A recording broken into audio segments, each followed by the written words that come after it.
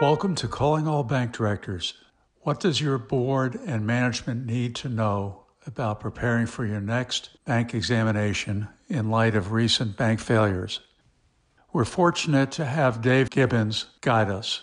Dave is a financial services executive with a blend of public and private sector experiences as a senior bank regulator, a chief risk officer, a financial services consultant, and a testifying expert. He also serves on ABD's task force on mitigating bank director personnel liability risk consistent with safe and sound banking. Prior to forming his own firm, Dave was a leading managing director for enterprise risk at Alvarez & Marsal and managing director and practice coordinator for enforcement advisory and credit risk services at Promontory Financial Group. Prior to that, Dave was the Chief Risk Officer for HSBC Holdings for North America and Deputy Controller for Credit Risk and Deputy Controller for Special Supervision. We welcome any questions or suggestions you might have. My email address is dbarris@aabd.org. All right, let's call Dave. We have a very important subject to discuss today, and we know, both of us from our backgrounds, we know that when there are headlines about bank problems, the regulators will often come in later, adjust their examinations to fit the situations and the risks. So we, I think, expect this will be no different. But Dave, you're an expert on this. How will the recent failures of SVB, Signature, and First Republic likely change our members' next bank exam, and what should they do now to prepare for that, given the lessons learned from those failures? Well, thanks for that question, David. I think the first thing everybody should assume is that there's going to be a big focus on liquidity risk and likely interest rate risk, as sometimes they go hand in hand. And I think if I was a banker preparing for a next upcoming exam with a focus on liquidity or interest rate risk or both, first thing I'd be doing is conducting a risk self-assessment of liquidity. In other words, asking myself, my bank, not how could this happen, not if this could happen to me, but how can this happen to me, and what could be the effects? What can I do to prepare for those things? So really understand, do a self-assessment of your liquidity risk, honestly get the risks on the table and what mitigants and contingency mitigants you could put in place. Driving questions should be along the lines of what may be keeping my CFO, my treasurer, or my funding managers up at night. You want to be sure to know your exposures to large uninsured depositors and other credit or rate-sensitive funding sources. Understand your tangible equity position vis-a-vis the depreciation in your bond portfolios. Tangible equity brings limitations on your borrowing ability with at least the Federal Home Loan Bank Board, and it may bring limitations on your ability to work with the GSEs. Understand what's happening to your margin as assets and liabilities reprice. My review of just a number of not call reports, but bank performance reports this quarter shows very large movements in net interest income and net interest expense. Sometimes the net interest expense numbers are moving greatly relative to that of the income. So know what's happening with your margin and do that analysis and understand if you really truly are very vulnerable to rate sensitivity.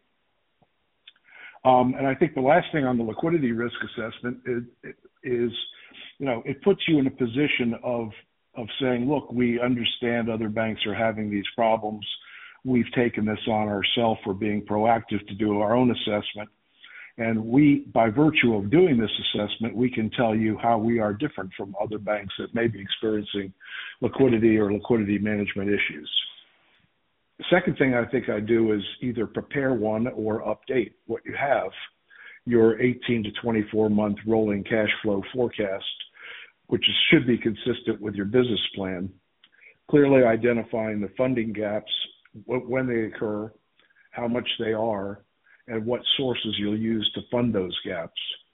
And when I say sources, not only do we mean the amounts that are needed to fund those gaps, but what specifically does the bank have to do to make sure it achieves those amounts at those times. Third update, or your contingency funding plan. Based on that risk assessment, as well as where you're operating currently, the environment in which we're operating in, make sure you understand your asset liquidity, impairment due to depreciation, that your sources will be available when they're needed.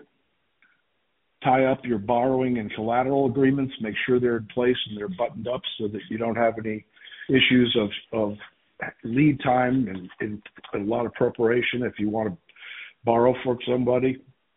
And have concrete actionable plans in place for achieving contingency sources, whether they're tactical or strategic. So, for example, some strategic sources such as sale leaseback of a building, that takes time to get going.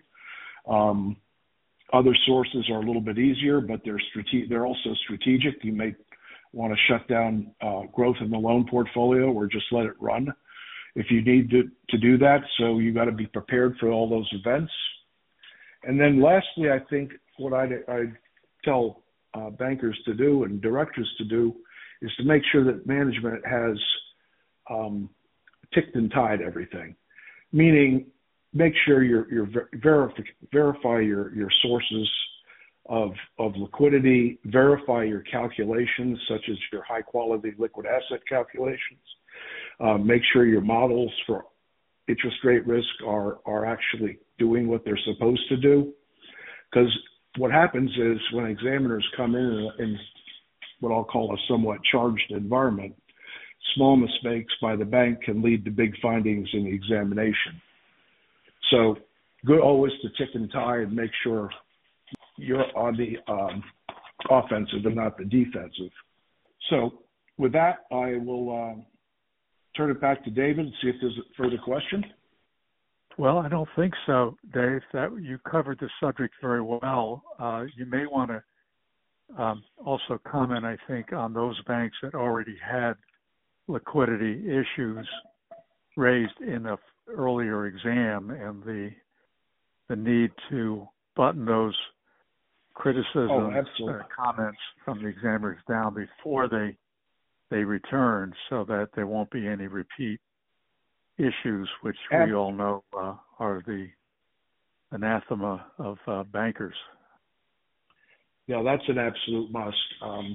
You either need to get all the way through them or get so far through them that they'll believe that you're done enough before they come in, because open, as we saw in the testimony of a number of the bankers, the open issues, MRAs, MRIAs, and those types of things that did never get closed became big deals. So we want to make sure we get everything ticked and tied in that regard too. So thanks for reminding me of that, David.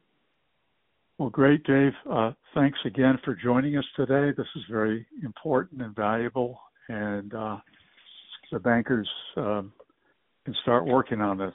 So thanks again for joining us. Thank you. Have a great day.